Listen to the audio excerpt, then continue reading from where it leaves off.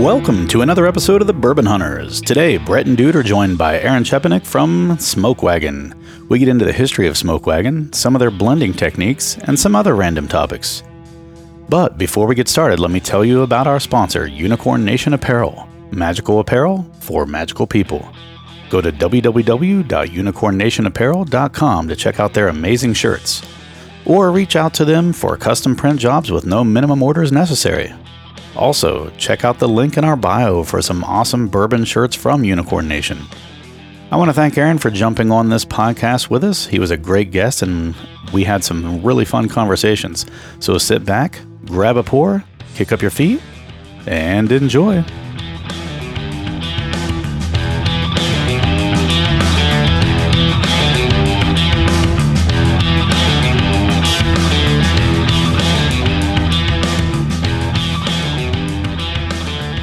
Welcome to another episode of the Bourbon Hunters. We've got a great episode today. We've got Smoke Wagon Bourbon, or what is it, Nevada Distilling, right? On the correct episode today. And I'm Dude Poole, and I'm joined with Brett Bryan. And today we have on from Nevada Distilling, Aaron Chepenik. How you doing? Good. How are you doing? Fantastic, man. Like, sorry, I cursed too much.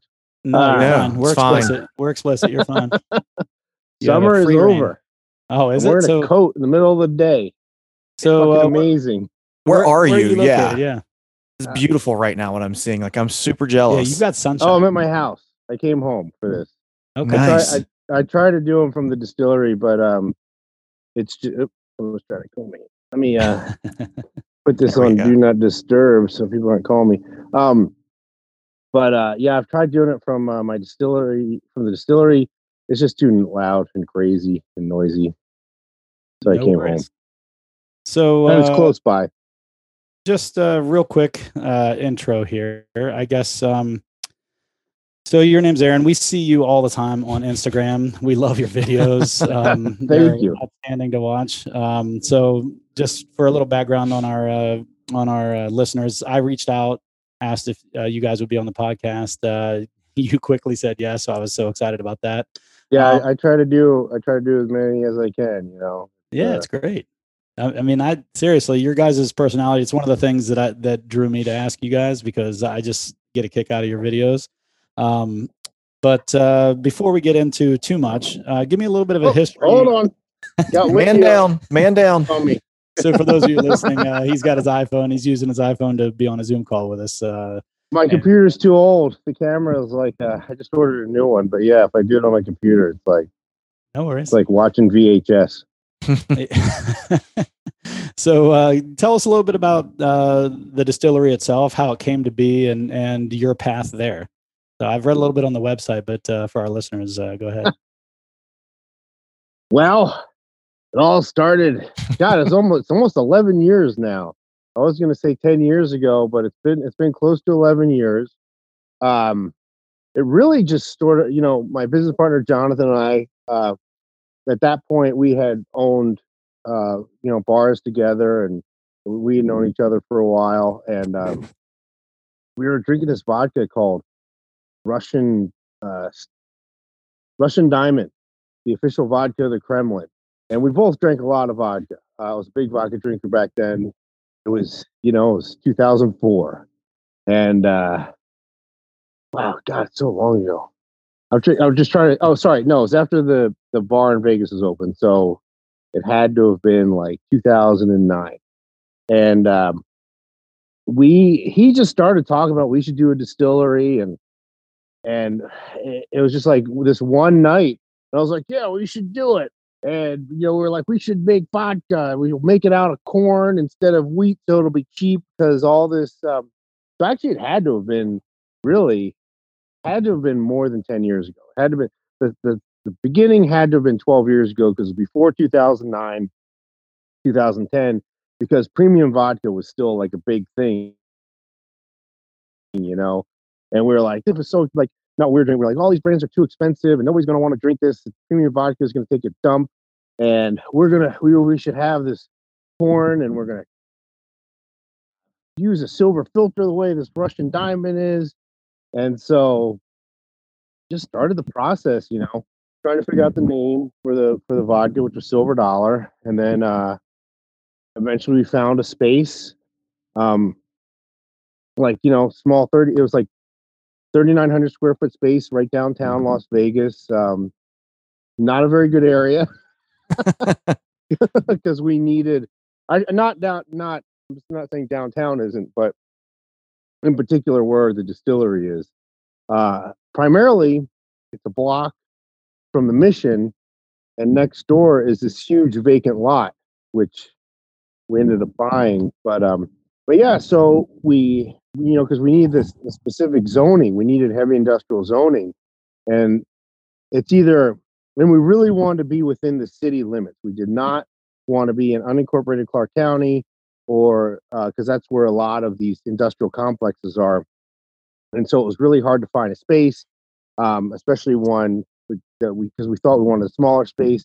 And this is like right in the heart of downtown. I mean, it's right where the 95 and the 15 meet. I mean, if it wasn't for the freeway, you could walk to like the plaza and Main Street Station and all that. It's all right there. It's pretty crazy. That's a cool And location. then, yeah, and then and then we started building the place, and it was almost done. And we were getting our licensing and everything. And then, I was drinking bourbon. My business, Jonathan, he was drinking a lot more. We were both trying to slow it down. We were both kind of maniacs when we were drinking vodka, and we were like, take it a little slower, take it a little easier. And vodka made me nuts. I mean, I'd stay up all night, and bourbon, it was like, oh, I was a gentleman. It's like, I believe I've had enough. It's time to go home and go to bed. And vodka is like, I don't ever want to go to bed ever. I just want to stay up and go. Like, I need, it was nuts. It was fun. I mean, definitely, I'm glad I lived that life. There's never a moment now where I'm like, oh, I wish I could party like I used to. I have noticed I like my life now. I like going to bed early and, having daytime stuff to do. But, so we hired Dave Pickerel. I believe actually it was American Distill ADI recommended him because that's what he was doing. I think that year that like 250 craft distilleries opened up in that one year. And so we hired Dave, and he got us all set up. We bought the copper pot still, which I use for the vodka. The state lets me distill from the GNS to make vodka because we're not distilling from scratch, but they won't let us distill from scratch with the license we have, which all changed during the process, which I'll get back to. So, back then, nobody had Vendome stills. I mean, obviously the big brands did, but if you like Dry Fly, all the like boutique craft distilleries that were open up and doing tours, they all bought either Bavarian Holstein or specifically the Carl Artisan stills, the German stills, where all the stainless is tooled and everything's beautiful.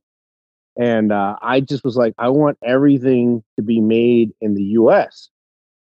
And there has to be, and it was really hard to find them. I was looking through a book, and I just saw the tag. I saw the nameplate, the Vendome nameplate, and I Googled it. And that's how I Google stuff like this. And and I called them up, and they're like, yeah, we just started making little copper pot column stills for craft guys. And so we bought one. I mean, now I don't even know how long the wait list is. And so we bought the still and the mash cooker and the pencil auger and the mash strainer and all the stuff to distill from scratch. And then we went to MGP in 2012. Yeah. And all my everything everyone had taught me turned out to be a lie.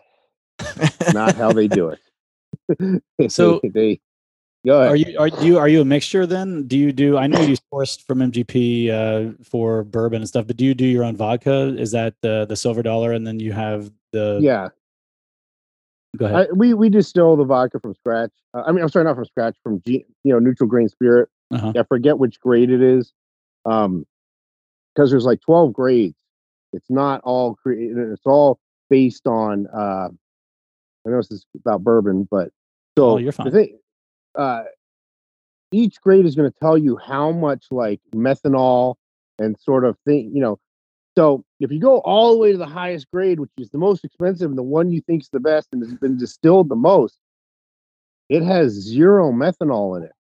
And you want a little bit of methanol, not enough where, it's all regulated. So you'll die of alcohol poisoning before you Right. go blind from drinking the amount of methanol in there. But that little bit of methanol, that's what gives it any sort of creamy mouthfeel and sort of that like coconut flavor.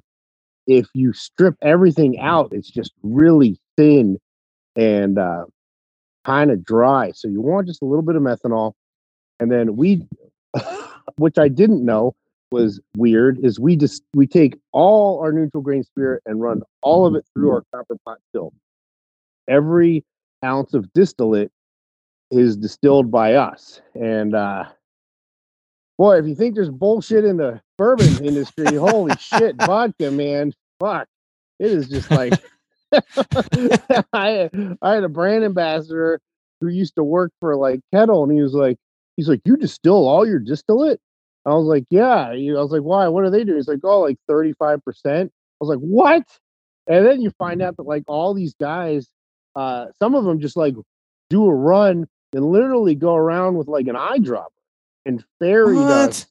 Yeah, fairy dust, just undistilled neutral green spirit, and now they've distilled all of it. They can write distilled by, yeah. So, but that people always tell, the vodka is sort of on the opposite end of this, but the bourbon's like so much flavor. The vodka, I just want it. It's not 100% neutral because it does have some flavor, but it is. I'll do tastings, room temperature, and people are like, wow, this is pretty smooth. I'm like, well, when have you ever like sipped on room temperature vodka? I mean, it's usually like not very enjoyable experience. So it's really good. It's just, it's just funny how it all worked out because it's obviously it's not where my palate is. It's like, I'm just trying to make things bigger and bolder and more spice and, not so much heat, but more complex, it's so I achieved it. I achieved my perfect vodka. And when I did it, I totally thought I proofed down too low. I thought I fucked it up because it was just so smooth, right? And which is like not necessarily a term that we use in bourbon anymore. Right. Nobody wants to hear about bourbon being smooth anymore. Yeah. It's like a bad word, but for vodka, it was like so smooth. And I was like, oh, fuck. And I checked the proof again. It was 80 proof. And I was like, wow, I did it. I created my perfect vodka, which I don't want to drink anymore. I want to drink bourbon. So that was. That's fine. So before we go any further, let's talk about, so right now we have a Bourbon Enthusiast barrel pick that they did with you a little while ago, actually. And I think you said it was barrel 5615 that you have. Is that right? Oh, yeah. Which one do I have? I have, 5615. Is that a Bourbon Enthusiast barrel? It is, yeah. And then I've also got... okay. This is the one. Sorry, it doesn't have a name on it. Yeah, I remember this. And then I've also got an uncut unfiltered. So I figured we'll start with this one and then go to that as well. So I love one of those with me. Oh, that's all right. I didn't send that one in a picture because I wasn't real sure about that one, but we're going to hit that one because he's never had it and I want him to taste it. It's really good. So, so you say you remember this barrel? Is that? Oh yeah. And I even did a video on it, and that was like the last of the 12 years. Yeah, it says right on the back there, 12-year. So, do you have like a stockpile at your house, or is that your last bottle, or what? Oh, of the pick. Yeah, of this particular pick. Yeah, that I had set aside, and then when everything happened with our pal there, Naz, I made it. I can't remember where these were gonna go, but I sent them to James. I said, you know what, man, I'm gonna take care of you. I got these last 2 12-year barrels, and they're not like you're getting the end. I've been kind of saving them. Yeah, they're really good. It's not like these are the ones nobody wanted. It was like I had set these aside and I hadn't set samples out or anything. Well, he had sent And, out a message too that was like, "Hey, he felt really bad. He's going to set us up with a couple more barrel picks here in the future." So that was kind of neat. I was looking forward to it because I was one of the ones. He did a randomizer. I think they only got 32 of their bottles in the first round on that the one that Naz happened with. So, the one he yeah, because the state law was I forget, he had to get like 70%. You had to send him 70% of it. Yeah. Yeah, so he did a randomizer, and because he only got 32 of the bottles, and I ended up being number 33, but someone looked through, and there was a name on there twice, so I ended up being bumped up to 32. So I got the last bottle, and cool. yeah, so I got that one, and then when it was so good that when he said he was doing another couple, I made sure to get those because I was an instant fan as soon as I got it. So, Thanks. yeah, so let's talk about the MGP, the sourcing and all of that stuff. And I apologize, you keep seeing us going out of frame. That's our lighting for whatever reason keeps turning off. It's like it's on a timer or something like that. Oh, no problem. We don't have that beautiful weather like you do in the background. We have to fake it. It's all gray skies here. Oh, well, we need it. I think it's been record that it hasn't rained. It's been kind of weird. Oh, wow. So yeah, talk about that MGP experience. Like, I know we just had Greg Metz on the show from Old Elk recently. He was still there the first time I went. Okay, cool. So you met him. Oh, did you? Yeah, nice. Yeah, he lives in Cincinnati. We're in Ohio, so it was kind of neat when we first jumped on. Tyler didn't know that he lived in Ohio. He's like, "Oh, is it snowing out there yet?" And he's like, "In Cincinnati, no." Yeah, he showed us around and everything. Oh wow, cool. Yeah, back when you could do things like that still, right? Yeah, I mean, I know right now that suppliers can't go there at all because of COVID, but yeah, they kind of, that was the end. Like after us, they closed the doors. I mean, someone from there told me that Ultra Pure came in and made a deal saying, "Don't deal with craft guys, just deal with us, and we'll." So it's just one PO, one account, and we'll get it to the craft guys. But now they've opened the doors up again to craft guys. That's things I couldn't, like when we went there, I was like, they were so over craft guys. They were like, it was like, you're either buying all this or get the fuck out. And we were like, no, we want all of it. That's funny. So give us everything. Let's talk about this real quick. I know this is probably the longest we've gone on a show without actually. I know. I might start shaking in a minute. So I don't know what you get on the nose. He's got the better schnoz than I do, but I get sweet on the nose right too. away, like a vanilla. Which one are you drinking? The 15 or something different? 5615, the 12. It's a private barrel 12 year. It says. So my bottle's been open for a while. Yeah, mine too. Really sweet for a 12 year. Right away. Yeah. Yeah. So let's see. I don't get a lot of wood on the nose. I definitely get some vanilla and some sweet that I can't pinpoint. I get a lot of leather and oak on like old stuff, like 12 years and stuff, but this I don't. Yeah. So two things. One, it's off the bottom half of the warehouse, third floor. And then the other thing is these barrels, they're racked, they're on their side, they've never been rotated. The place they were put on day one is where they sat until it's time to pull them.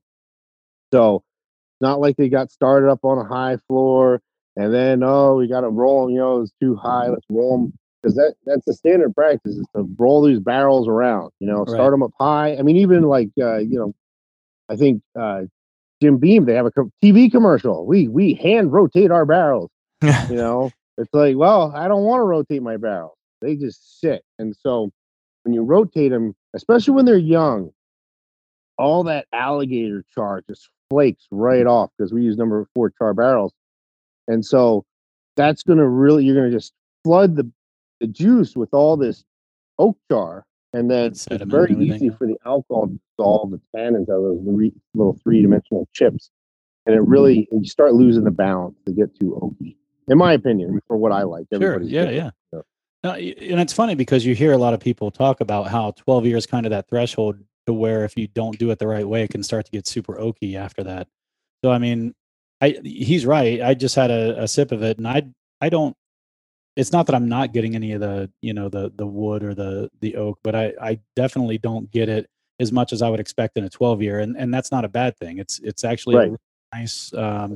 It's really nice on the tongue. It's got a good mouthfeel, and Yeah. the finish isn't too long for it being 56.9% alcohol. Yeah. So I mean, you're almost to 120 proof with this. I mean, it's what is that 113.8 math? Yeah. Don't ask me to do math, please. Terrible. Yeah. So I think 113.8 on the proof. So I mean, I think that's outstanding. Yeah. It doesn't drink like that. It drinks closer No. to more like a like a bottled and bond or something like that, like 100 Right. proof or something. But it's really good. And like I said, so far I've only had, from the barrel picks I've had, they've all been bourbon enthusiasts. But I love them. I think they're great. And then the only other one I've had from you guys that's not been a barrel pick has been this uncut unfiltered, which is a 57.6. So in fact, it's not much higher. I mean, it's only 0.7% more alcohol. Right. So it's not like it's that much greater. I don't know what's going on with these lights, but Yeah. oh well, I have to actually read the manuals on these, I guess. I do get a little leather on my palate with it, but I like it. It's not overwhelming. It's nice. Yeah, it's tough for me because we did a batch of straight today, so I was trying that. That's all 4 and 5 year, and then I was trying a bunch of 6-year samples, and so going from that to this, it's like, but it is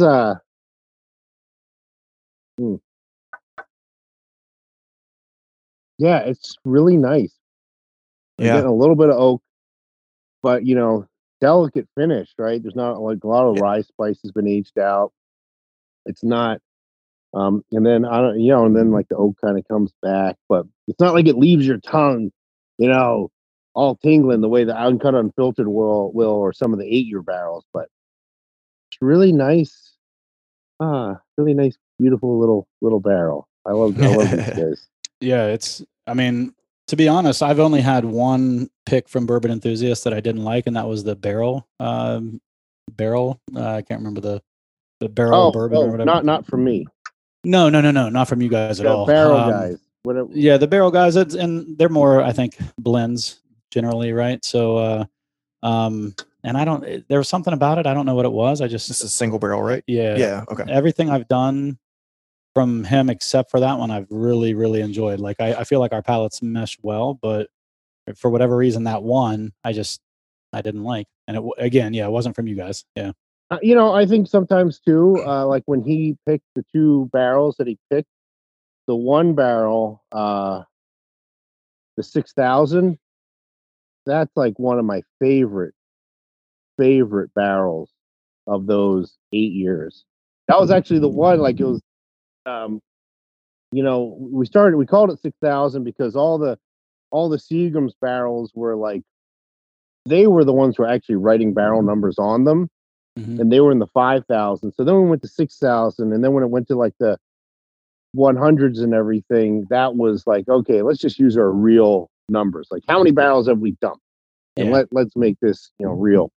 But like the 6,015 was good, but I think he was trying to find. It wasn't my favorite. Not that I expect my favorite to be everybody's favorite, but it was different than the 6,000, and it was good.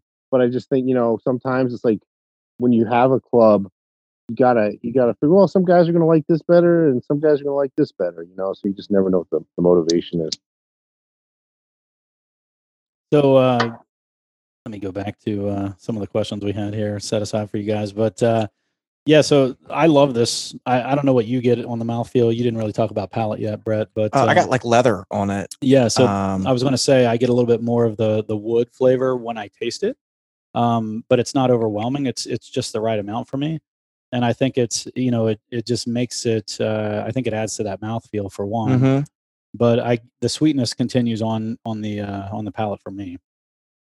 But I get some sweetness on the finish. It's like I get sweet, a little bit of leather, which leather and oak to me are kind of the same. I think we use those terms interchangeably with us. And then I get like sweet again on the finish. And it's nice. Or maybe even a little tobacco in there. And I like that.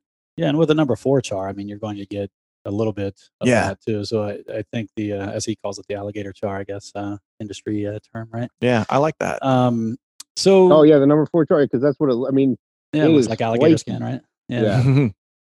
So I guess talk about, I know you said that you were, running a bar, owning a bar, and you were into the vodka scene and all that stuff. What got you into bourbon? Like, what made you shift? I know you mentioned that the vodka was more of like a party up all night type of mentality. Bourbon's kind of a slow down, but what made you? Yeah, well, so I just started trying all the brown spirits. I wanted something that had flavor that I could, take my time with and enjoy. Vodka was just, especially, I was just drinking on the rocks with lime or something. It was like, boop, gone. And and so I wanted something that had some heat that like I couldn't just throw it back. And I didn't want to do any. I didn't want to drink cocktails. So I was just looking for something where it inherently had a flavor profile that I liked. And tried scotch. I wasn't tried a bunch of bourbons, and even some ryes. And I think my two favorite at the time was the Michter's rye when it was only 3 years old, and the Four Roses single barrel. Those were my two favorite for sure. I love the Four Roses single barrel. Yeah, I have several of those at home. Yeah. So what? I guess I just don't know this. Do you guys do any rye whiskeys, or is it just the vodkas? And Not yet. Not yet. Oh yeah. It's not something you're thinking about doing then? I know it's becoming a little popular, not nearly like bourbon, but people that are into bourbon are starting to branch out into the rye a lot.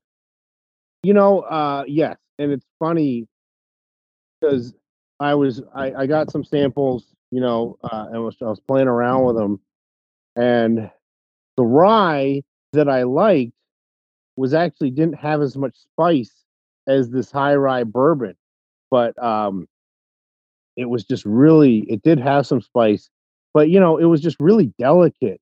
I think that the bourbon, like especially on kind of filtered and small batch, they can handle all that spice because there's so much going on top of that. And the rye, at least for me, the flavor, when you have less corn and you want it a little younger, because rye ages really fast compared to corn, and so you start getting in these 6, 7, 8, 9, 10-year-old rye, especially if they're primarily rye. There's nothing there. All the rye's been aged out, and it's just like oak water.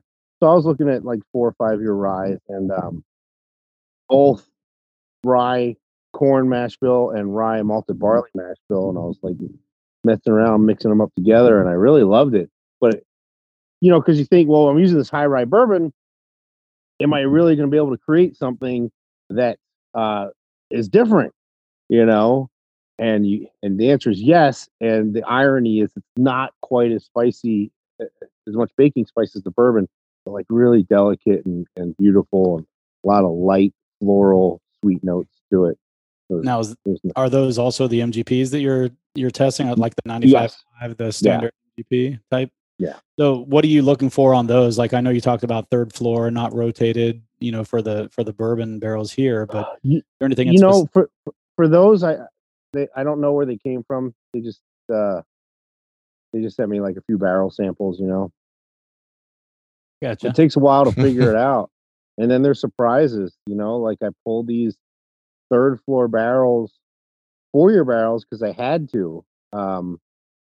The elevator was broken for where my 8-year barrels are in a different warehouse. So I had to pull these other barrels, and I would not have pulled something from that low of a floor that young. And holy shit, are they fucking delicious. They're just so beautiful.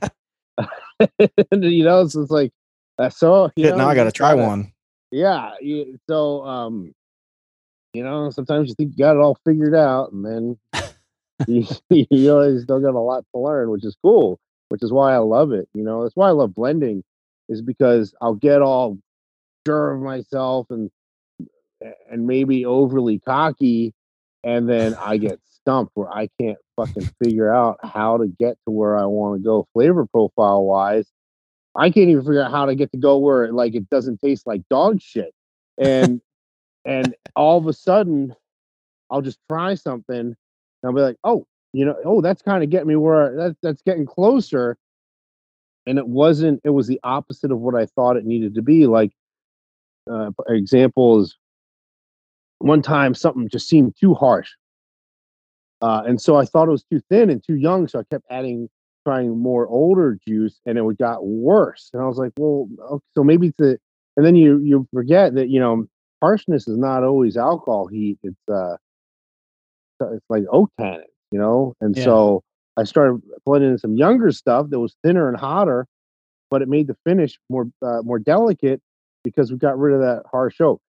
So, it's like sometimes I set out with a plan, and then and then you just go, oh, well, that was not the way to get there. So fortunately now we got enough vintages and floors and everything where it's like, I'm not really locked in. I can always get my way out. In the beginning, when we only had 2 floors and 2 8 and 4 year, then it was like, oh, fuck, how am I going to make this work? But now it takes longer, but there's always a way to make it work. So I want to get back to the blending stuff at some point, but do you guys have a plan? Are you distilling your own bourbon now that you're trying to get to at some point, or is the plan to just stick with sourced, or what's your long term? Oh yeah, the plan is unless something changes, we've been laying down new barrels. Like I'm not really buying any aged bourbon anymore. I'm contracting new distillate, and so lately we've been doing over 200 barrels a month of new fills, and so we just keep stockpiling inventory. I mean, there's two problems with doing it here. One is state laws. I'd either have to get rid of all my MGP stuff, or because you can't import and distill from scratch with the way the state of Nevada is. Oh wow. Okay.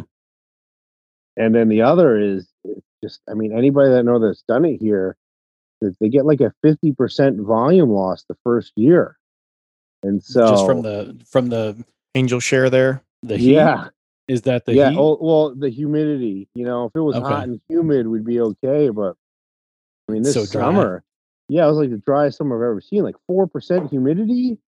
It was crazy. Yeah. I used to go to Vegas like once a year because I love going out there, and it looked like a murder scene in my hotel room because I'd always get these nosebleeds because it's so fucking dry out there all the time. And like I said, it was awful. I'd wake up and my pillowcase was like covered in blood.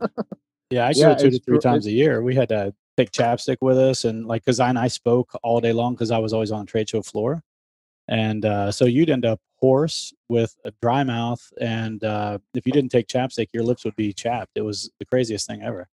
Oh yeah, just sitting there. If I was doing a tasting or a class or whatever, talking for 2.5, 3 hours, that just dries. You gotta have like a Gatorade or something with you. You're just gonna get all dehydrated. Right. It's crazy. So yeah, that, and then now, so you do contract distilling, then that basically, just for our listeners, that basically means that they distill it to your recipe, correct? And then, well, it's I'm not inventing a recipe. It's the standard 36% rye MGP recipe. Oh, okay. Rye bourbon. Sorry, but they're distilling it for you. Then what, are they shipping it to you and you're aging it on site? Then no. Okay. Because they're distilling it for me, and then I tell them where I want to put it, which warehouse and floor and things like that. So do you have to rent out like a section of their rick house or something like that, or how does that work? You just pay storage fees on your barrels. Yeah. Okay. That's cool. Yeah. We talked with Greg about, some of that with Old Elk, but we didn't get into those details. So that some of that stuff we haven't really talked about before. So that's kind of neat to hear. So back to the blending, do you have, is it more of a scientific type of methodology, or do you just go into it thinking this is what I want when you're blending your small batch stuff, or, how do you get to that? I know it kind of seems small batch. Yeah. Small batch and straight is definitely more scientific, because those are, it's impossible. We just don't have the tank size or capacity to make it consistent every time. Yeah. But I do have a consistent flavor profile that I want to achieve. And with straight, it's just delicate, no oak, really beautiful fruit flavors, nice and floral, because it's entry level. I want it to be accessible to anyone. I don't want there anything weird to be going on. It's 92.5 proof, so it's not chill filtered. So it's not going to drink that hot. And, I just want to be an enjoyable experience for anyone. And so not a lot of oak, actually pretty much hardly any oak. And so it's not like anybody's going to be like, oh, tannins or anything, just nice. Anybody, you don't have to pick out flavors. You drink it and you go, yum, which I wish we can't really do them right now. But, back when I used to have like people do barrel picks, like everybody's standing around picking out flavors. I'm like, guys, you're all drinking the same thing here. What do you like? Yeah. Yeah. What do you like? You don't have to describe it because he's drinking it too. You got to describe it like an environment like this where you have people listening to you, and like, you're like, hey, I am having an experience that you're not having. So let me try to explain it to you. You guys are all having the same experience. Just say yes or no. Right. Let's move on to the next one, But yeah, so that was like, so I wanted that to be where like someone could just be like, I like this. It tastes good. And if that's where they want to end it, that's where they can end it, I mean, to be honest, that's all the more you need when you're in a big group like that. It doesn't matter what the notes are. Do you like it or do you not like it? Yeah, I love that too, because like I say this all the time, but people get so hung up on names, right? Yeah. They say that this bourbon's good because it has this name associated with it, and I'm like, no, do you like it or not? Like drinking in a blind, do you like it or do you not? Yeah, and we went. That's all that's important, really. And we've never been part of a barrel pick yet, but we did go to Bourbon 30 in Lexington, and they are like a small distillery that buys also from MGP, and they basically give you your own thief. You can go to however many barrels you want and just keep tasting out of the barrels, and then we tasted a lot, let me tell you. Yeah. And as you can imagine, I mean, they're all uncut. It's just straight off from the barrel, and by the time we were done, there's like little alligator char, like you were saying, and some of it too, which was it was a cool experience for us. You know what I mean? That was the first. Were you spitting it out or were you drinking it? I drank it. Well, for the first half, I was drinking all of it, and then I started spitting it out because I knew I had to drive afterwards. So. I mean, the thing is too, it's like it's different because when you're doing a barrel pick, it's fun. It's like it's not like you're not working. When you're trying them all, like whenever I do the videos, and people are like, "Why are you spitting it out?" It's like, well, man, I do this all day. You're right. I can't, if I wasn't, everything's amazing by like after an hour, right. Shit, bottle it all. So we haven't opened ours yet. And so you lose, you lose all your sensitivity. And also things finish differently when it's much easier to pick out a finish when you spit it out than when you're drinking it. When you're drinking it, just kind of a lot of notes get hidden. When you spit it out and everything's like you're blowing air over your palate and your tongue and everything, everything gets accentuated, Well, and that's what they told us at Heaven Hill too. And I'd never heard that before. That was an interesting concept. So they had us chew it, swallow it, then blow out, then suck back in. And that was interesting because I'd never had that before. And but what's funny is we haven't opened ours yet since we went there. It's our bottles that we got. And I'm actually a little afraid that they're going to just be terrible. Like you said, that by the time we were done, by the time you get done, yeah.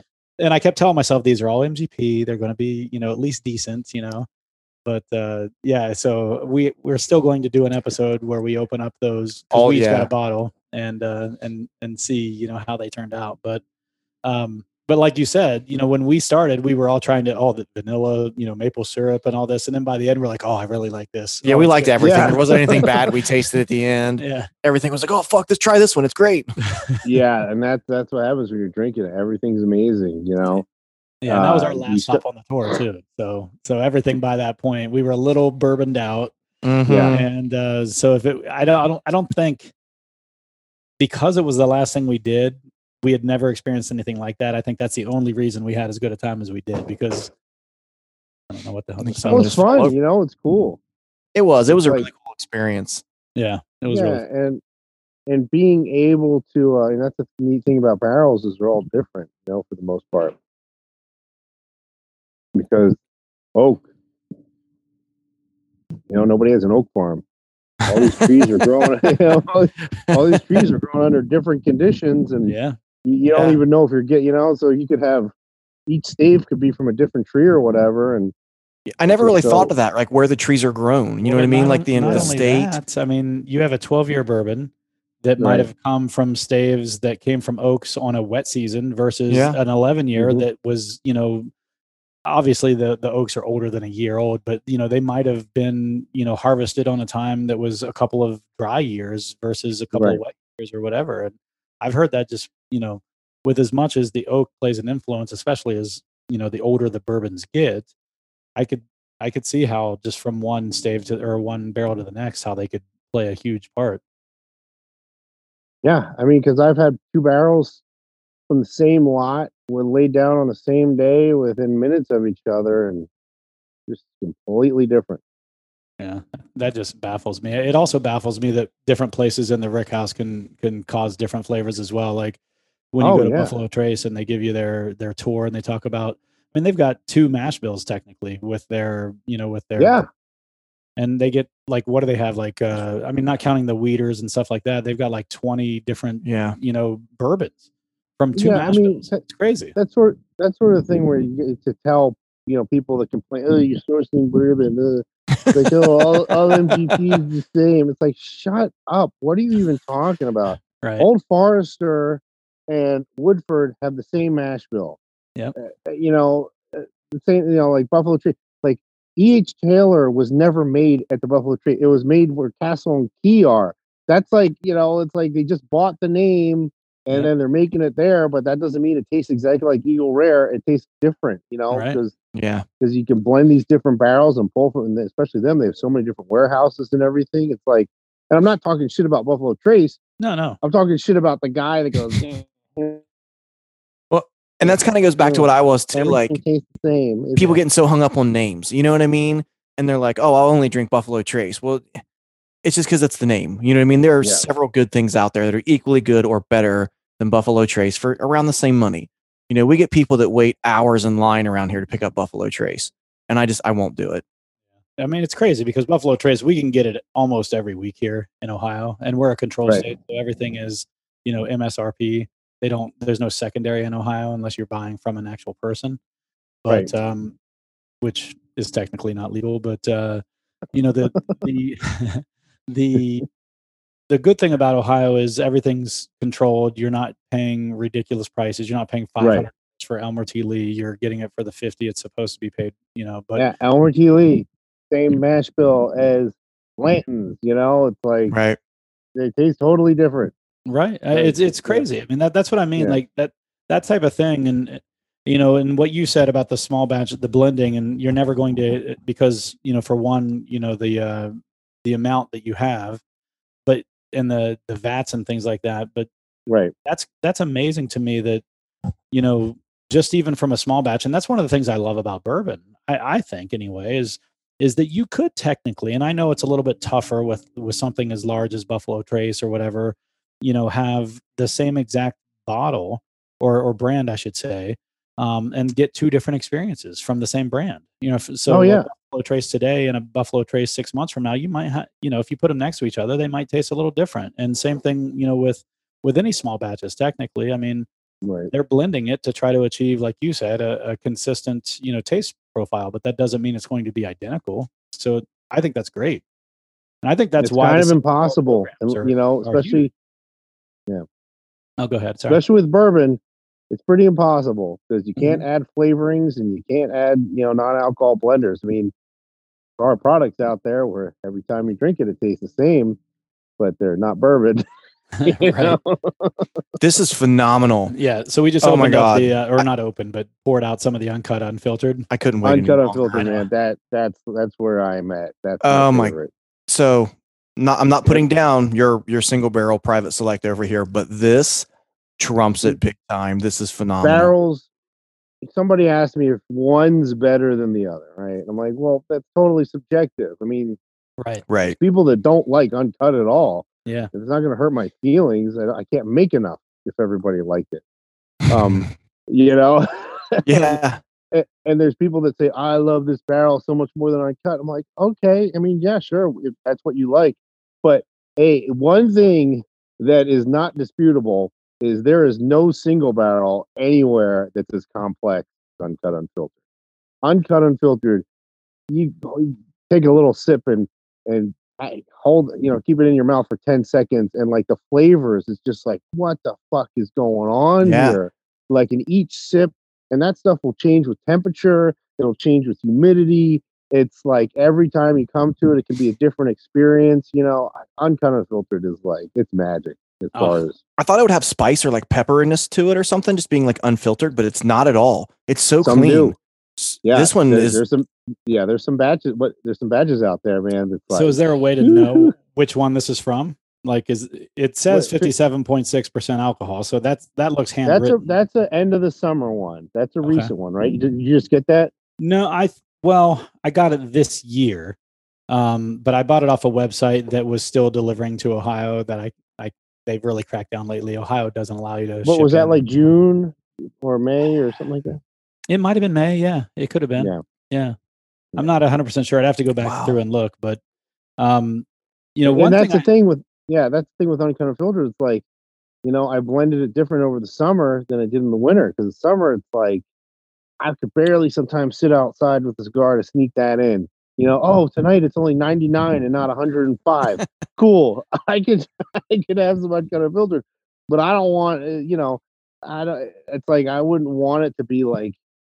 And the thing is it factors in when I'm blending, because when it's hot out, the AC can't keep up in the warehouse, and it's hot in there. There's no humidity, and so I'm like, it's hot, and so I'll blend it to be like a little brighter and more, almost like more refreshing. A lot of green apple and fruit, big cinnamon, things like that, but not a lot of dark, earthy or heavy pepper.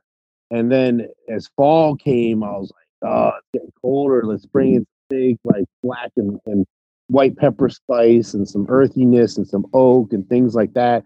And then I fall's I kind of was like, oh, I miss those ones from the summer, but I don't want it to be that bright. So, but let's make it a little creamier, more brown sugar, and I more get some creaminess. Yeah, I do. When you said that word creamy, I'm like, I get some creaminess out of this.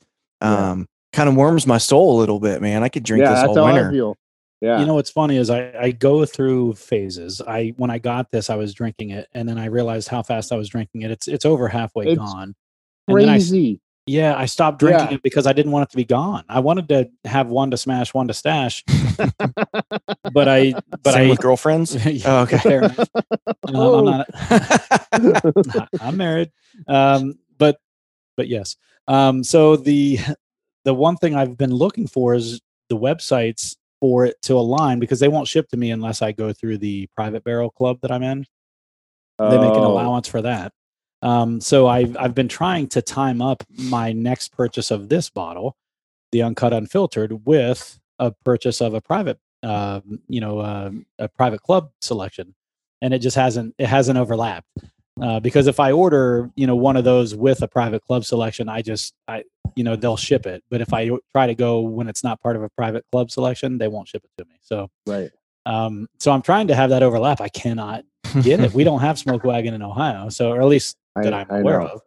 But no, I wish we did, because I would easily be stockpiling it. Yeah, I love this stuff. I would 100% uncut.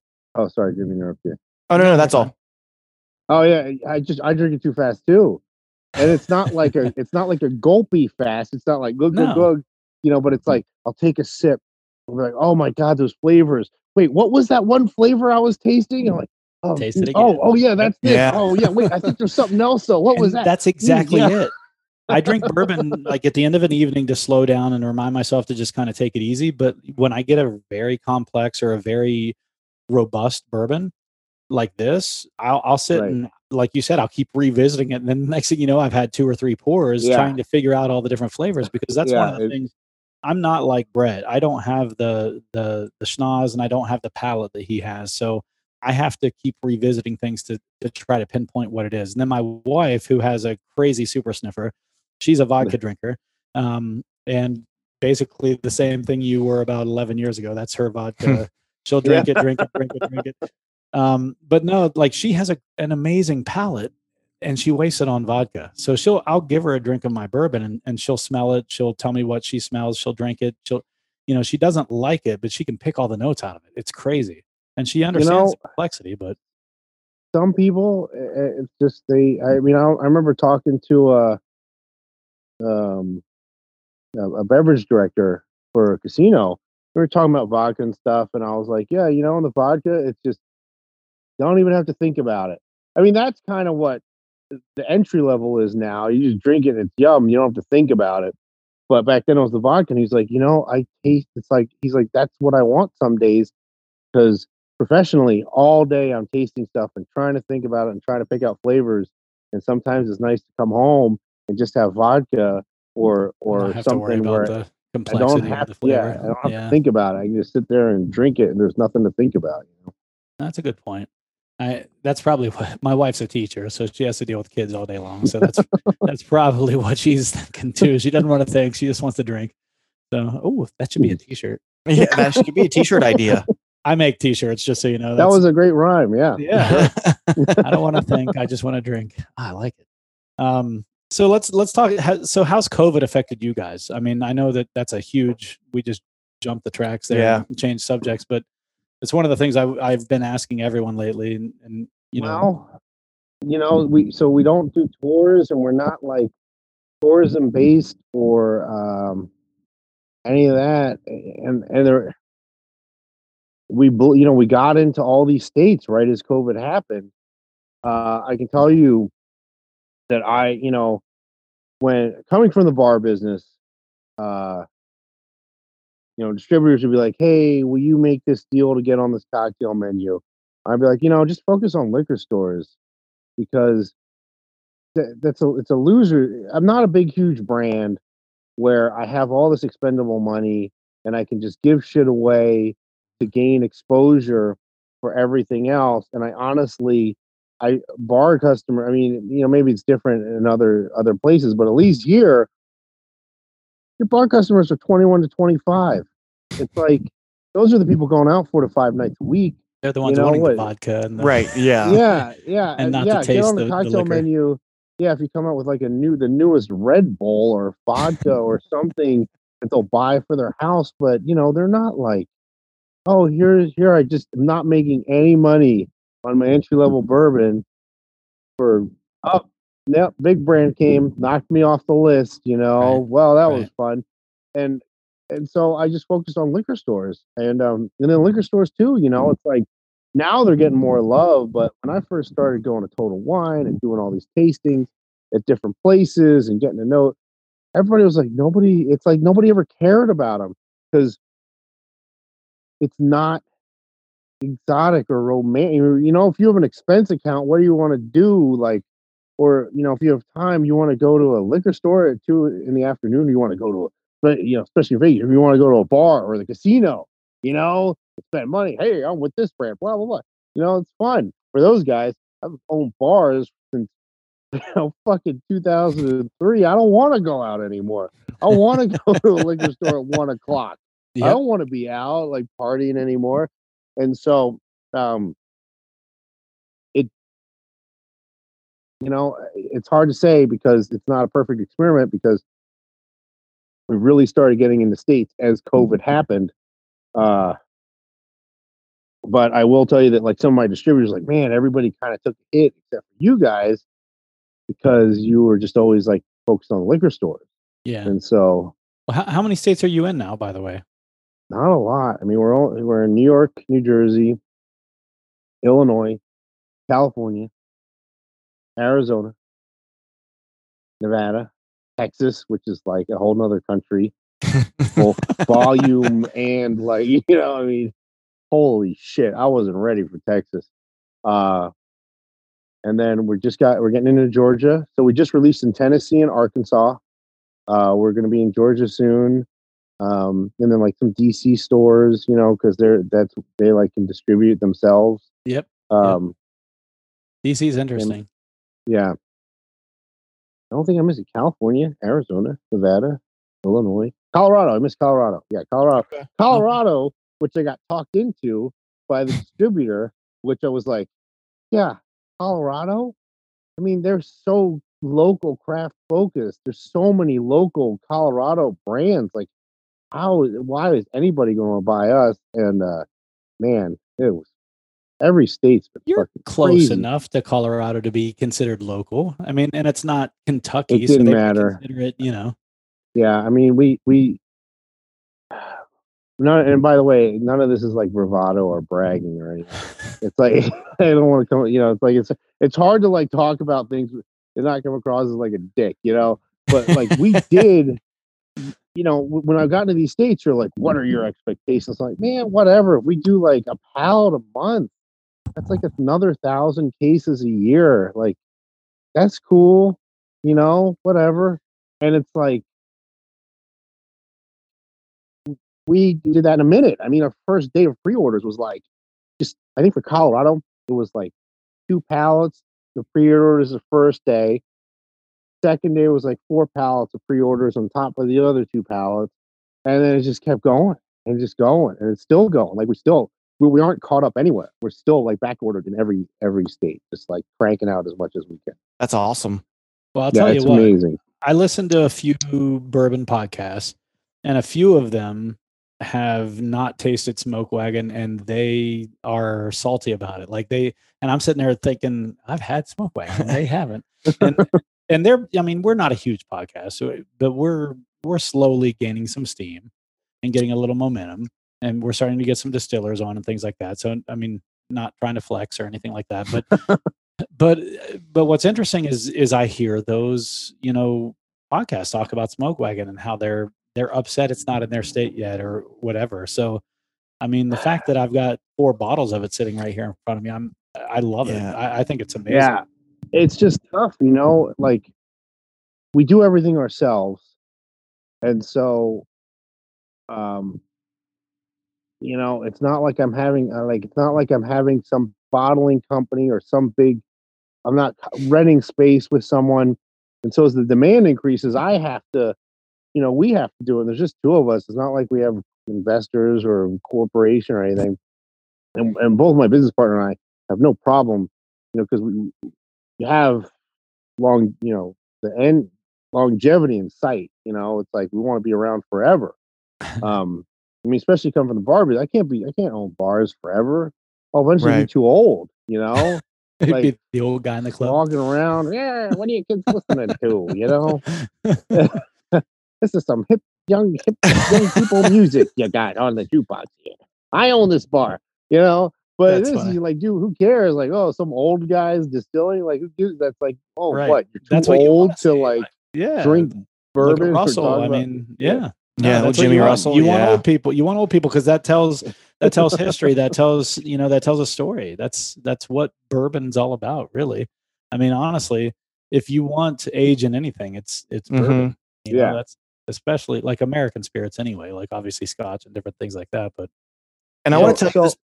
So this bottle is really cool. So that's the next thing I was going to ask. Oh, okay. Yeah. So I judge a book by its cover. Okay, I'm going to put that out there. I'm very superficial. This bottle is cool. I really like this bottle a lot. I don't know if you designed it or what.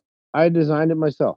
This bottle I had to engineer it for the vodka because you know where the wax is. That's where the silver dollar is. Yep. And, I love that. And they told me this couldn't be done. You could not have something on the front. It had to be up here on the shoulder, and because it would be a contact point on the assembly line. Now back then, I was like, ha ha ha, assembly line, me doing everything.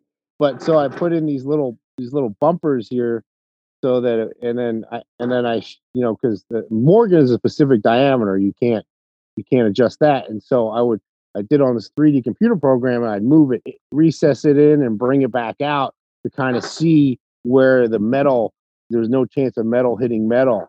And so I sent those to them. And then they sent me back like engineering drawings, and I approved those. And then they sent me 3D drawings that made my 3D drawings look like it was crayon drawings in kindergarten. And back then, you carve a bottle out of a solid piece of lucite. Now it's all 3D printed. Yeah. And so you get your bottle, you know, and now it's instant. Back then it takes like 6 weeks to carve it out, and then you get it. You're like, holy fuck. No, I do. I like this bottle a lot. This looks great, like in a bourbon collection on the shelf and stuff. I keep it. So you see back here, my wife only lets me have a certain amount of my bourbon. I've got like over 200 bottles now, but I've only got like, I don't know, 30 some there, maybe. And Okay. so I have a limited allowance of what I can show in my bourbon collection, and those are sitting back there. You know, they're hot, they're tall, so I put them in the back row, but all four of them are sitting out. Like I love these. So talk about like the design itself, not necessarily the process of making it, but you know, the two guns, the what are they going inside? Is that like what are the flowers? Oh, it's desert sage, Nevada state flower. Okay. Yeah. And then so what's the reference of the two guns? Is that, I know that you've got the state in the wax, you know, stand. Yeah, so Smoke Wagon is Old West slang for the Colt single action army revolver, the gun that won the West. And so coming from silver dollar, which was the currency of the Old West because it was minted up in Carson City, you know, and also that's sort of my, I don't really, the mid-century history of Las Vegas itself doesn't really interest me too much. I mean, it's cool and all, but coming from the East Coast, the thing that I find the most interesting about the West Coast is water and how everything is about water, you know, because there's not enough of it. Right.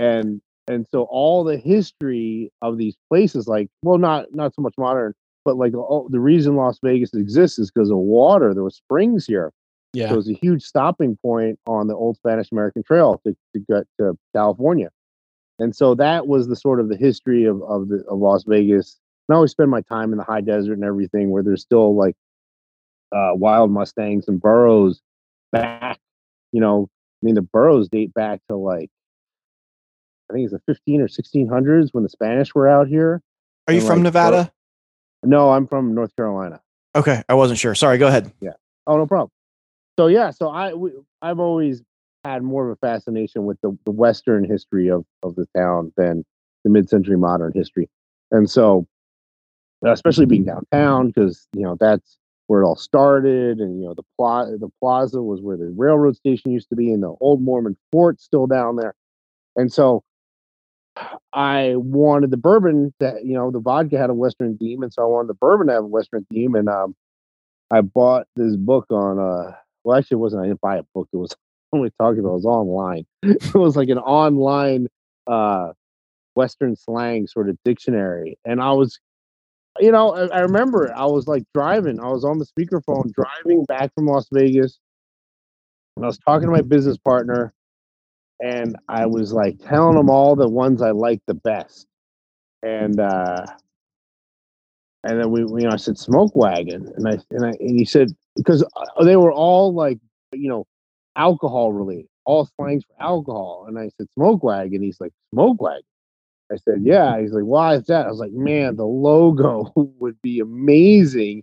And you know, vodka is the currency of the Old West, and this is the gun that won the West. So everybody had you know, Morgans in their pocket and a Colt on their hip, and he was like Smoke Wagon. And we were both just, and he, you know, he was like he's in the film business, so of course he knew the quote from Tombstone and everything, and that was just like, that was it. Anything else we tried to revisit just wasn't as good. Yeah, the only thing else that could have worked is like Huckleberry or something. No, I love the font on here. Like it's, you know, it's all, like you said, it's all almost old style. It looks antique, yeah. Antique, yeah, and I love Yeah. it. Like, and that's the thing, you know, because like when a lot of people did like these vintagey bottles, right? And they were very simple, and they'd have like these gray, you know, gray and black labels, like those printed labels. Like that wasn't what good quality stuff came in. That's like, those were snake oil bottles. That's like, that was like the cheapest way to make shit. You know, people were, you know, if you go and look at like old glass, you know, a lot of it was amber because they felt like it preserved the whiskey. Yeah. Mhm. I mean, nothing from the sun.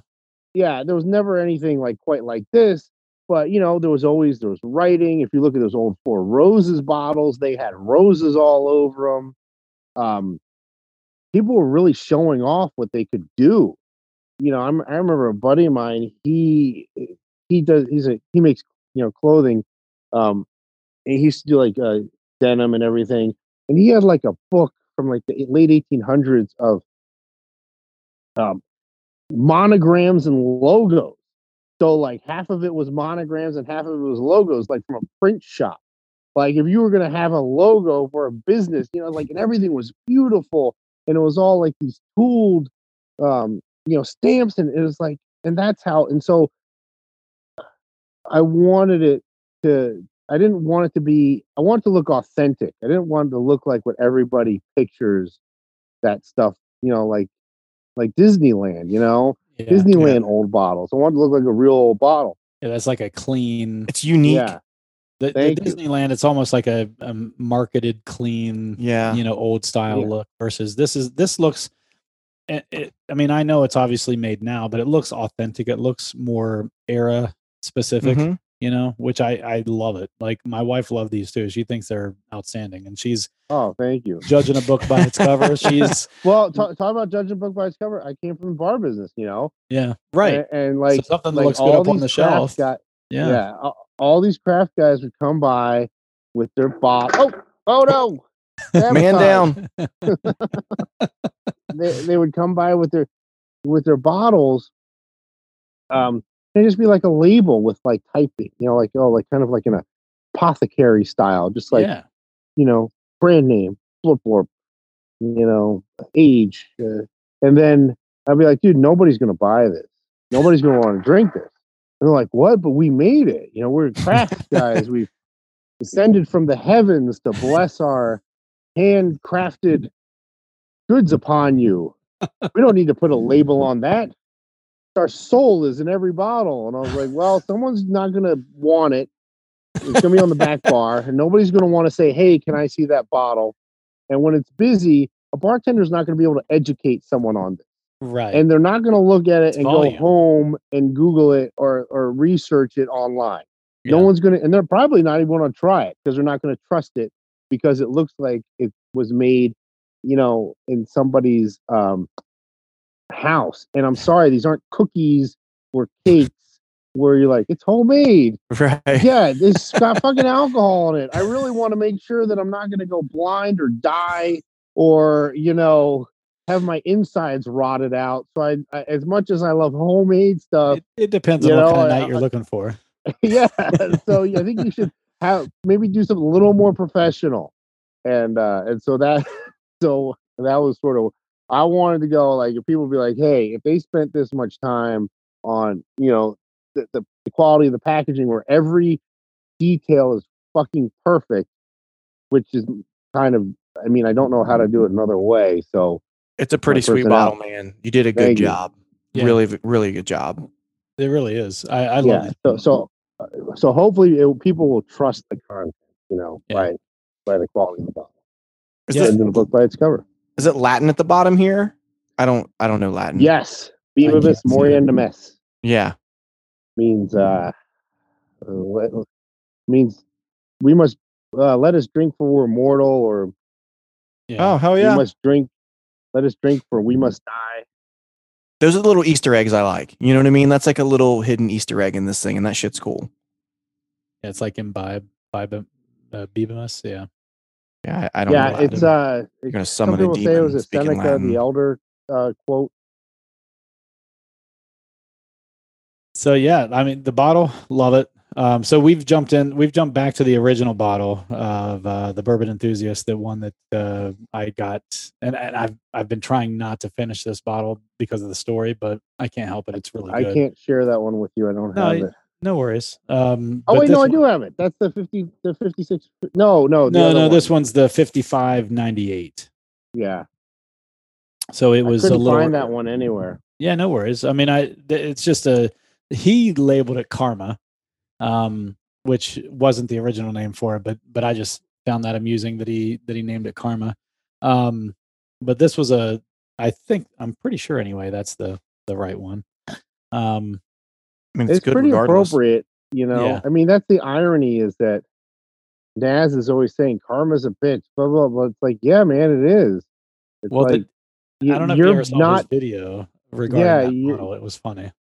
You're we're both direct results of karma. It's like you try, it's like I try to live my life by being positive and helping people and having hopefully a positive impact on things. I mean, not in a phony way, it's obviously you can't be positive all the time. Oh, things really hurt, and you put on a fake smile and but you gotta have perspective. And he just all he did was negative and talk shit about everybody, and it's like, it was funny because when it all went down, he had a video on his Instagram that he was that the one where he said Americans are so stupid? That, and he also ripped the club itself, not understanding. He looked at the Instagram followers and was trying to do some math and thinking that that's how much that James was making every month. And I'm like, that is not how it works, man. Like, he was doing some weird math. He definitely needed an abacus. What do you think about this one? This one I feel like I get a little bit more of the wood on. I do get more of the wood. I get more oak on it. Yeah, but not in a bad way by any means. It's no, different. No, it's different. But it's good, like really good. I get a longer finish on this one as well. I do too. I hate to play favorites, but the uncut, unfiltered is still probably my favorite. So I mean, it's good. I'll say it. Listen, to be honest, there's not a bad bottle in this. There's not. You haven't tried this one yet. I have not. By the way, it's always doing side by sides without cleansing your palate. Yeah, is always. This is our. This is all we've got. A little water. You got some water? Yeah. I mean, like when I'm doing stuff, I'll try to eat saltines and everything. I mean, obviously in this situation, it's a little ridiculous. You don't need to be doing that. It's not like we're doing it for a. So it's always tough, Like I don't be munching in your ear either on some crackers right now. Well, we had the same experience. We did a blind. Yeah, I mean, recently. Yeah, go ahead. I'm sorry. It's just uncut unfiltered, man. It's good. It's what I want to drink all the time. Yeah, I honestly do too. Like I'm irritated is not the right word that I can't find another bottle of it. Like every time I see it, because the websites that I follow say, "Oh, back in stock," uncut unfiltered, back in stock. But like it never aligns with when I'm ordering, my private barrels. I'll keep my eye out for this too on that same website because I'm a part of that private club too now. But I would definitely pick one of these up. It's just tough because it's so good, and I want to drink it, and but I don't want it to be gone, like because then I'll be upset.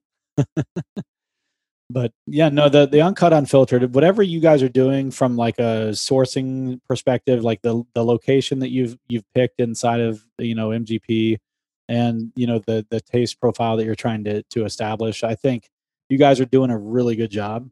Thank you. I really enjoy it. I can't say enough about, like, honestly, I've only had 4 bottles of it, but every one of them have been outstanding.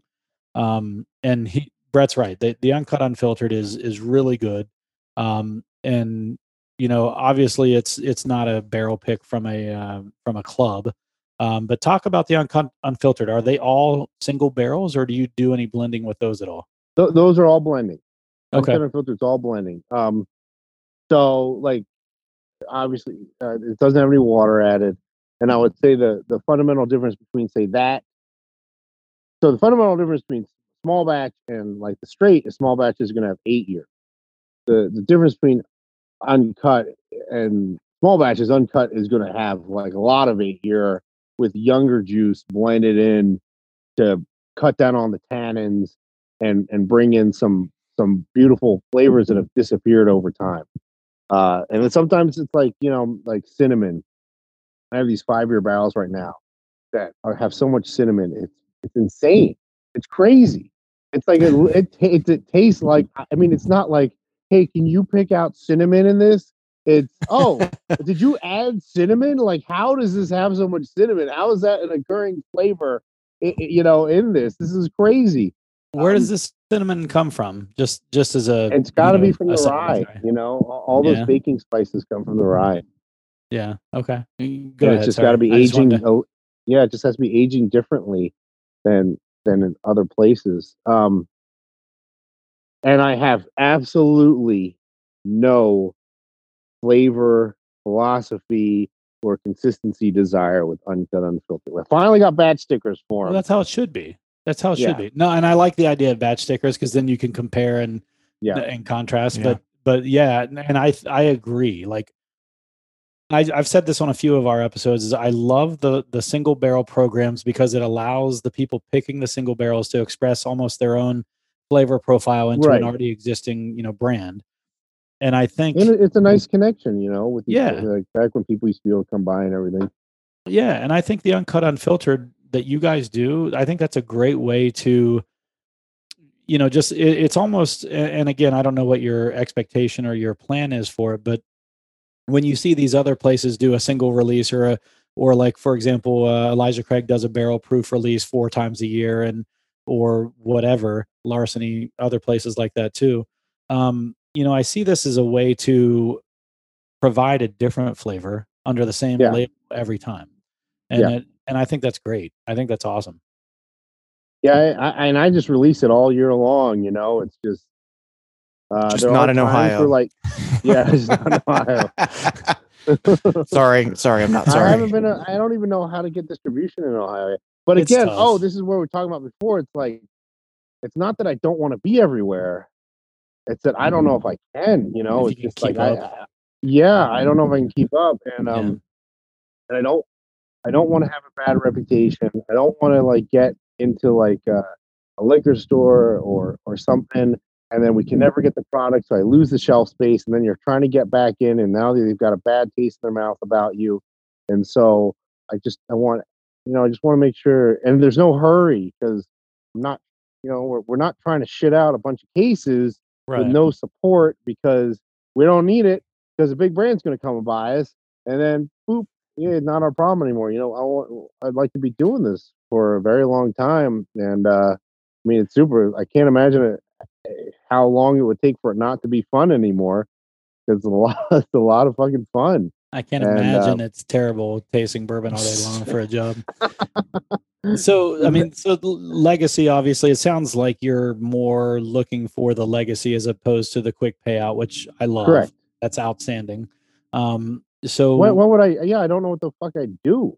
It's not like I'm old. I mean, I'm older than I was, but I still got enough energy, and it's like I'd get so bored. I hear you. I agree. No, that's go ahead. Everybody's got an ego, right? I mean, you guys wouldn't have a podcast if you didn't want to have something to show for yourself, right. And trying to leave our mark on something. Yeah, you want to leave your mark. And so it's like, what do I want to be, the guy that used to make Smoke Wagon and now I have like money and I'm just sitting around like, we'll call you a sellout, and Yeah. Yeah. I mean, I used to go around just peeing on people to leave my mark, but I was like, podcast, that's the better way to go. Is this easy to find in Vegas? Because I'm actually going in December to Vegas. As long as COVID doesn't, just in any of them. Just Smoke Wagon. Private barrels, no, there really aren't any private barrels out right now. But uncut, yeah. Okay, sure. I will, because like I said, I'm going to Vegas in December. I'll give you a couple of boxes. Yeah, have bottles. Again, pending COVID doesn't ruin the rest of my life like it has this year. He's a nurse. He's already had COVID, so he's. I already had COVID. Oh, did you really? Yeah, COVID brothers here. Right. Yeah, I had it too. I was fine, absolutely fine. I feel like I should have had it, but for whatever reason, I got. Yeah, I was fine. I didn't have any of the chest stuff. I mean, I was sick for sure. Same. It was weird, man, because it's not linear. Here we go. We're talking about COVID. Just for people who want to know what it's like. The weirdest thing for me was psychological, because I had superbug sepsis, like where people are like, well, you lived. We don't know anybody else that's lived from this because you were septic for 2 days, but congratulations. You don't have any bacteria in your heart valve, so you're a fucking miracle. This stuff, it's like, oh, I think I'm okay. Oh, fuck, I feel really bad today. And then that goes on. And so it's like on like the 10th day, usually you get sick, you feel worse and worse and worse, and then you feel really shitty, and then you start feeling better. And then finally you get to a point where you're like, I think I feel good enough to like go live my life again or whatever. It's like, man, like the 12th day was worse than, the 8th day. And I was like, am I just going to be sick forever? Am I never going to get better? And then like the 14th day was the worst. And then the 15th day I woke up and I like had congestion, and that lasted for like a week. And that, it was like, wow. What? Yeah, he had my experience was hour. It was 20. It was less than that. It was like a day. I almost didn't get. Oh, really? Yeah, I work in a huge hospital. It's a big university hospital. I don't know if I should ever mention that stuff or not, but I won't name Ohio drop. State. Yeah, I work for Ohio State University, right? And so, huge medical center. Humongous, yes. Yeah, it's crazy. So I was sick for one day, and I wasn't even going to get tested because it was so minor. I had no GI stuff, like I wasn't vomiting, no diarrhea, nothing like I didn't that. have any of that at all. Yeah, none of that. I think a lot of people. I did have loss of appetite for like 2 days. I had a You had cough, small fever. Right? I had a very mild fever, 99.5 is all my fever was. Yeah, that's how I was. Yeah. And so I wasn't even going to get tested. And then, my girlfriend was like, you need to get tested. You had a fever. And you know how we are with women. We're like, you don't know anything, but I did it anyway, right? Hey, podcast people, that's not how I am. I'm not like that either. I don't know what he's talking about. So I don't know what he's talking about. I go and I get this testing, and it's, oh my God, it's horrible. I think they scratched my brain with a Q-tip when they were shoving it up there. And then it comes back positive, and I'm like, no, I feel too fine. I took Tylenol and I was fine the next day. So Yeah, I don't. Mine first test when I had it was negative, and then 2 weeks after I was done with all my symptoms, I had to get tested for something, and it came back positive. See, and I know mine was legit because I enrolled in a research study and I have positive antibodies, right? So it wasn't like a false positive or anything. Right. It means. So I'm just attributing it to luck, I guess. I don't know. I have no idea why. Well, you have the right blood type too, right? Yeah. And so there's a study out there about blood types and severity of symptoms. And I don't know if you even know your blood type. B positive. See, and I heard that people, I'm not making this up, you can look it up later, people with B positive were having the worst symptoms of other people. And I'm O positive. And I had read that people with O positive blood were having the most mild symptoms. What a cocky ass. I am kind of arrogant as I drink my smoke wagon, my smoking guns over here.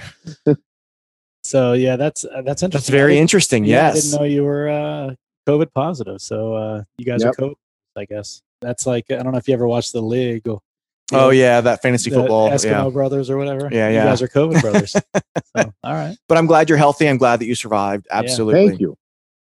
So. I think a lot of people just, because of the media, it was definitely a death sentence for anyone who thought they were getting it.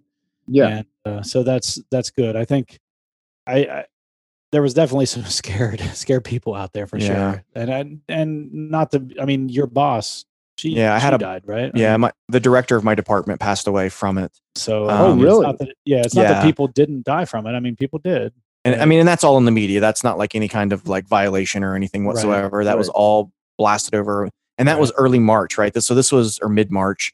So this was like the beginning of it, right? This is when it first came to Ohio or to the States even. Yeah. Was early March, and that's when I caught it as well. Oddly enough, March 13th, Friday the 13th, I caught it, but I didn't have symptoms until maybe 3 or 4 days later. I think the 17th, I think I tested positive. Yeah, well, you're odd though, because you know exactly, you think anyway, where you got it from and everything. Yeah, so I think because there were several of us that got sick. That's how it was. I know where I got it from. There's a few of us that got it. We all had completely different symptoms. Yeah, and it seems to be a lot of that I hear as well. Well, and there's another study that says supposedly people who have Neanderthal genes get it worse too. But that's weird you say that. I did 23andMe, you have Neanderthal and I have Neanderthal genes. But you're O. Yeah. So maybe they. I don't know if that's an insult. Out. Yeah. Something. Yeah. I don't know if it's an insult to say I have Neanderthal genes or what. I don't know. We have totally we derailed. Sorry. So real quick, and I know we've been on almost an hour and a half here, and this is awesome. I feel like I could talk to you for hours upon hours. But do you guys have it? And you may not have anything you can talk about, but do you have any plans? Anything coming up? Future releases? Anything that's oh yeah, the rare and limited stuff. I mean, I thought it'd be out by now. I just had some problems getting label approval, so we're just working on that. But that is kind of like, so that came about when I had a tank of all the 5th floor 8-year barrels that didn't make it to private. I didn't feel like they were good enough for private barrels. And when I tried that tank, it was fucking delicious. And I was like, okay. And I just gone through another thing where I did an uncut blend that I loved, but I was like, man, this is just too young to be uncut. I feel bad for the price point that uncut is. This has got like too much young juice. but I want a way to release these things and not have it be like where I gotta wait for a new bottle with the wax. I want it to be customizable, and I don't want it to have like specific release dates or anything like that. I just want to get it out. And if you're paying attention to Instagram, you're gonna know when it comes out. And so, so I created the Rare and Limited. Rare and Limited is kind of like I don't know, kind of a dick name, like, oh, it's Rare and Limited. But I didn't want to call it experimental because it's not like I'm really experimenting. And then I, I think I was so tired of telling people that Desert Jewel was limited. All you got to do is look at the back label and it talks about how there's only 35 barrels. I was like, this one, it's going to be on the front and everybody's going to know it's limited. Nobody's like, when it's gone, it's gone. No one's going to be like, hey, are you still making that one? It's limited. It says so right there on the front label. So is that like coming out soon or it's out now? Oh yeah, I mean I've got a bunch of them bottled. Yeah, and so it should be out pretty soon. Do we need to send you our address? I know. Are they shipping to Ohio or?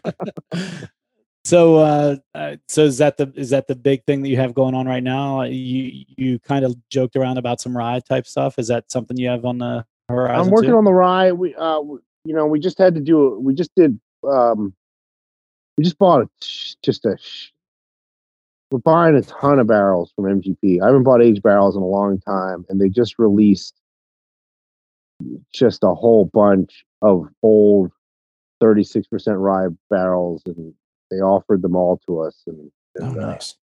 So that kind of put all future fun buying aged spirits projects on hold for a second until we recover from that. Yeah. All right. Well, so anything that you wanted to talk about? I know it's, like I said, it's been about an hour and a half now. We generally try to keep it around that time frame when we have people on. So just that, man, I love doing stuff like this.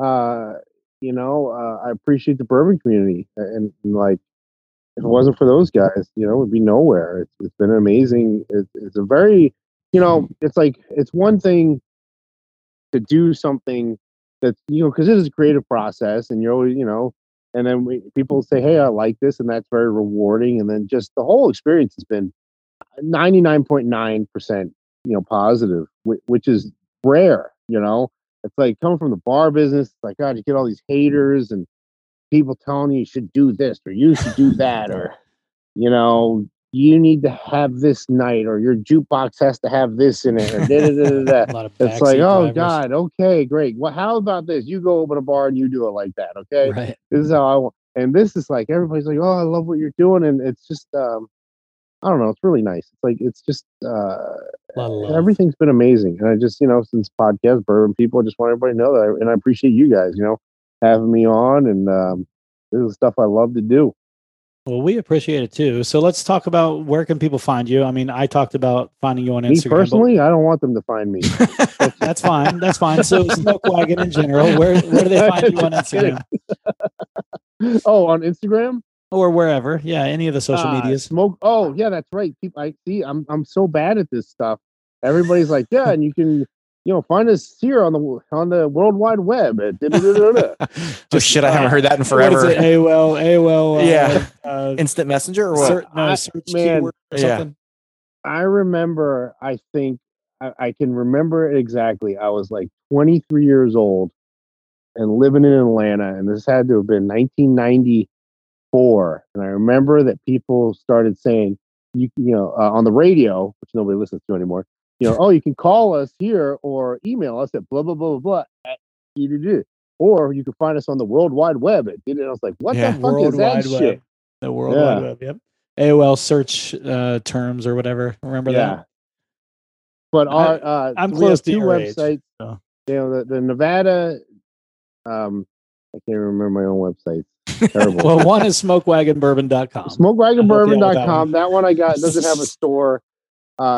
NevadaDistilling.com has all the merchandise and everything, and all the shirts, and tells you about the vodka as well. Yep. Smoke Wagon Bourbon is the Instagram that everybody likes, and Pour Silver Dollar Vodka is the Instagram that's just neglected. I don't follow the vodka one. I don't I'm going to either. be transparent. No, there's no completely, reason to. There's nothing going on right now. But I will say, yeah, the Instagram for the bourbon is outstanding. If you don't follow it because it's so fun. The stories and the videos that you do are just great. And the way that you're just so transparent and the way that you're so just, subtle and blunt at the same time. And I don't know if that contradicts itself, but I love it. Like I've no, because there's times where a brand will do something where they take advantage of like TTB sort of, like lack of regulation about being able to say something. And I will bluntly say this is how suppliers rip you the fuck off. But I will be subtle. I've heard you talk about that with cask strength and different things like that. I've heard you talk about those, and I'm not going to be like, this is the brand doing that, because it's like you don't want to start doing that, that's like bad. But yeah, it's like there's a lot of bullshit in the industry, and that was sort of the thing. It really, when I started, it pissed me off coming from the retail side of things, where like people just tell me stuff, and once I started getting into researching this business, I was like, that's not true. They're lying to me. They're lying to me. That's funny. Oh shoot. Well, hey, I mean, honestly, this has been a great hour and a half. Yeah, I'm so glad you came on. I'm so glad that we had you. If anyone out there has the ability to grab Smoke Wagon Bourbon, and I'm not saying this because he's on here, we asked them to come on. They didn't ask us, and it's for this reason, because I really enjoy your bourbon. I really enjoy thank you. The design of the bottles. I enjoy everything about it. So I really appreciate that, because I'm sure you guys drink a lot of bourbon, and so it's we definitely do. But thank you very much again. I'm Dude Pool. You can find me at Dude Pool on Instagram. You can find us at the Bourbon Hunters on Instagram, and then I'm followed with I'm Brett Bryan. I have a weird Instagram. It's just Brett Paul Bryan. My 3 names that I sound like a serial killer. But that's so weird. I'm not following you. Brett John Paul Wayne Bryan? Gacy or shit. I'm gonna follow you just so I can see if it's as weird as you'll see dog pictures. That's about all you're I've been posting more lately. I have. What? I've been trying to since we've added them. That's kind of all I want to see. It's like I don't even go to my personal Instagram anymore because the so bourbon sad. one's just like people with their dogs and like people drinking bourbon and just bourbon in a tree. That's all I want to see. I don't want to.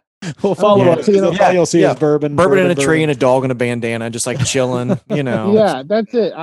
Maybe some cats thrown in and like the beach or a sunset. That's like do some vacation pics. Yeah, that's funny. That's perfect. And then, who's not with us tonight is Tyler Schaefer. And do you remember his Instagram handle? Is it just Tyler Schaefer? I don't know. Shit. I'm trying to look it up. He's not here. We shouldn't even be talking about him, but it's Tyler Schaefer 04 is his Instagram. He's not here. He's a Michigan State fan. So there's 3 other Tyler Schaefers out there, or what? Because he had to put 04. I don't know. So it's Tyler Schaefer 04. He's the 4th Tyler Schaefer, apparently. It's like the old emails, 257. There were 256 before you. All right. Well, hey, Aaron, thank you. Thanks again. Yes, my pleasure. We had a blast talking to you tonight. Of course. All right. You guys have a good one. You too. Thanks a lot. All right. No worries. Yeah.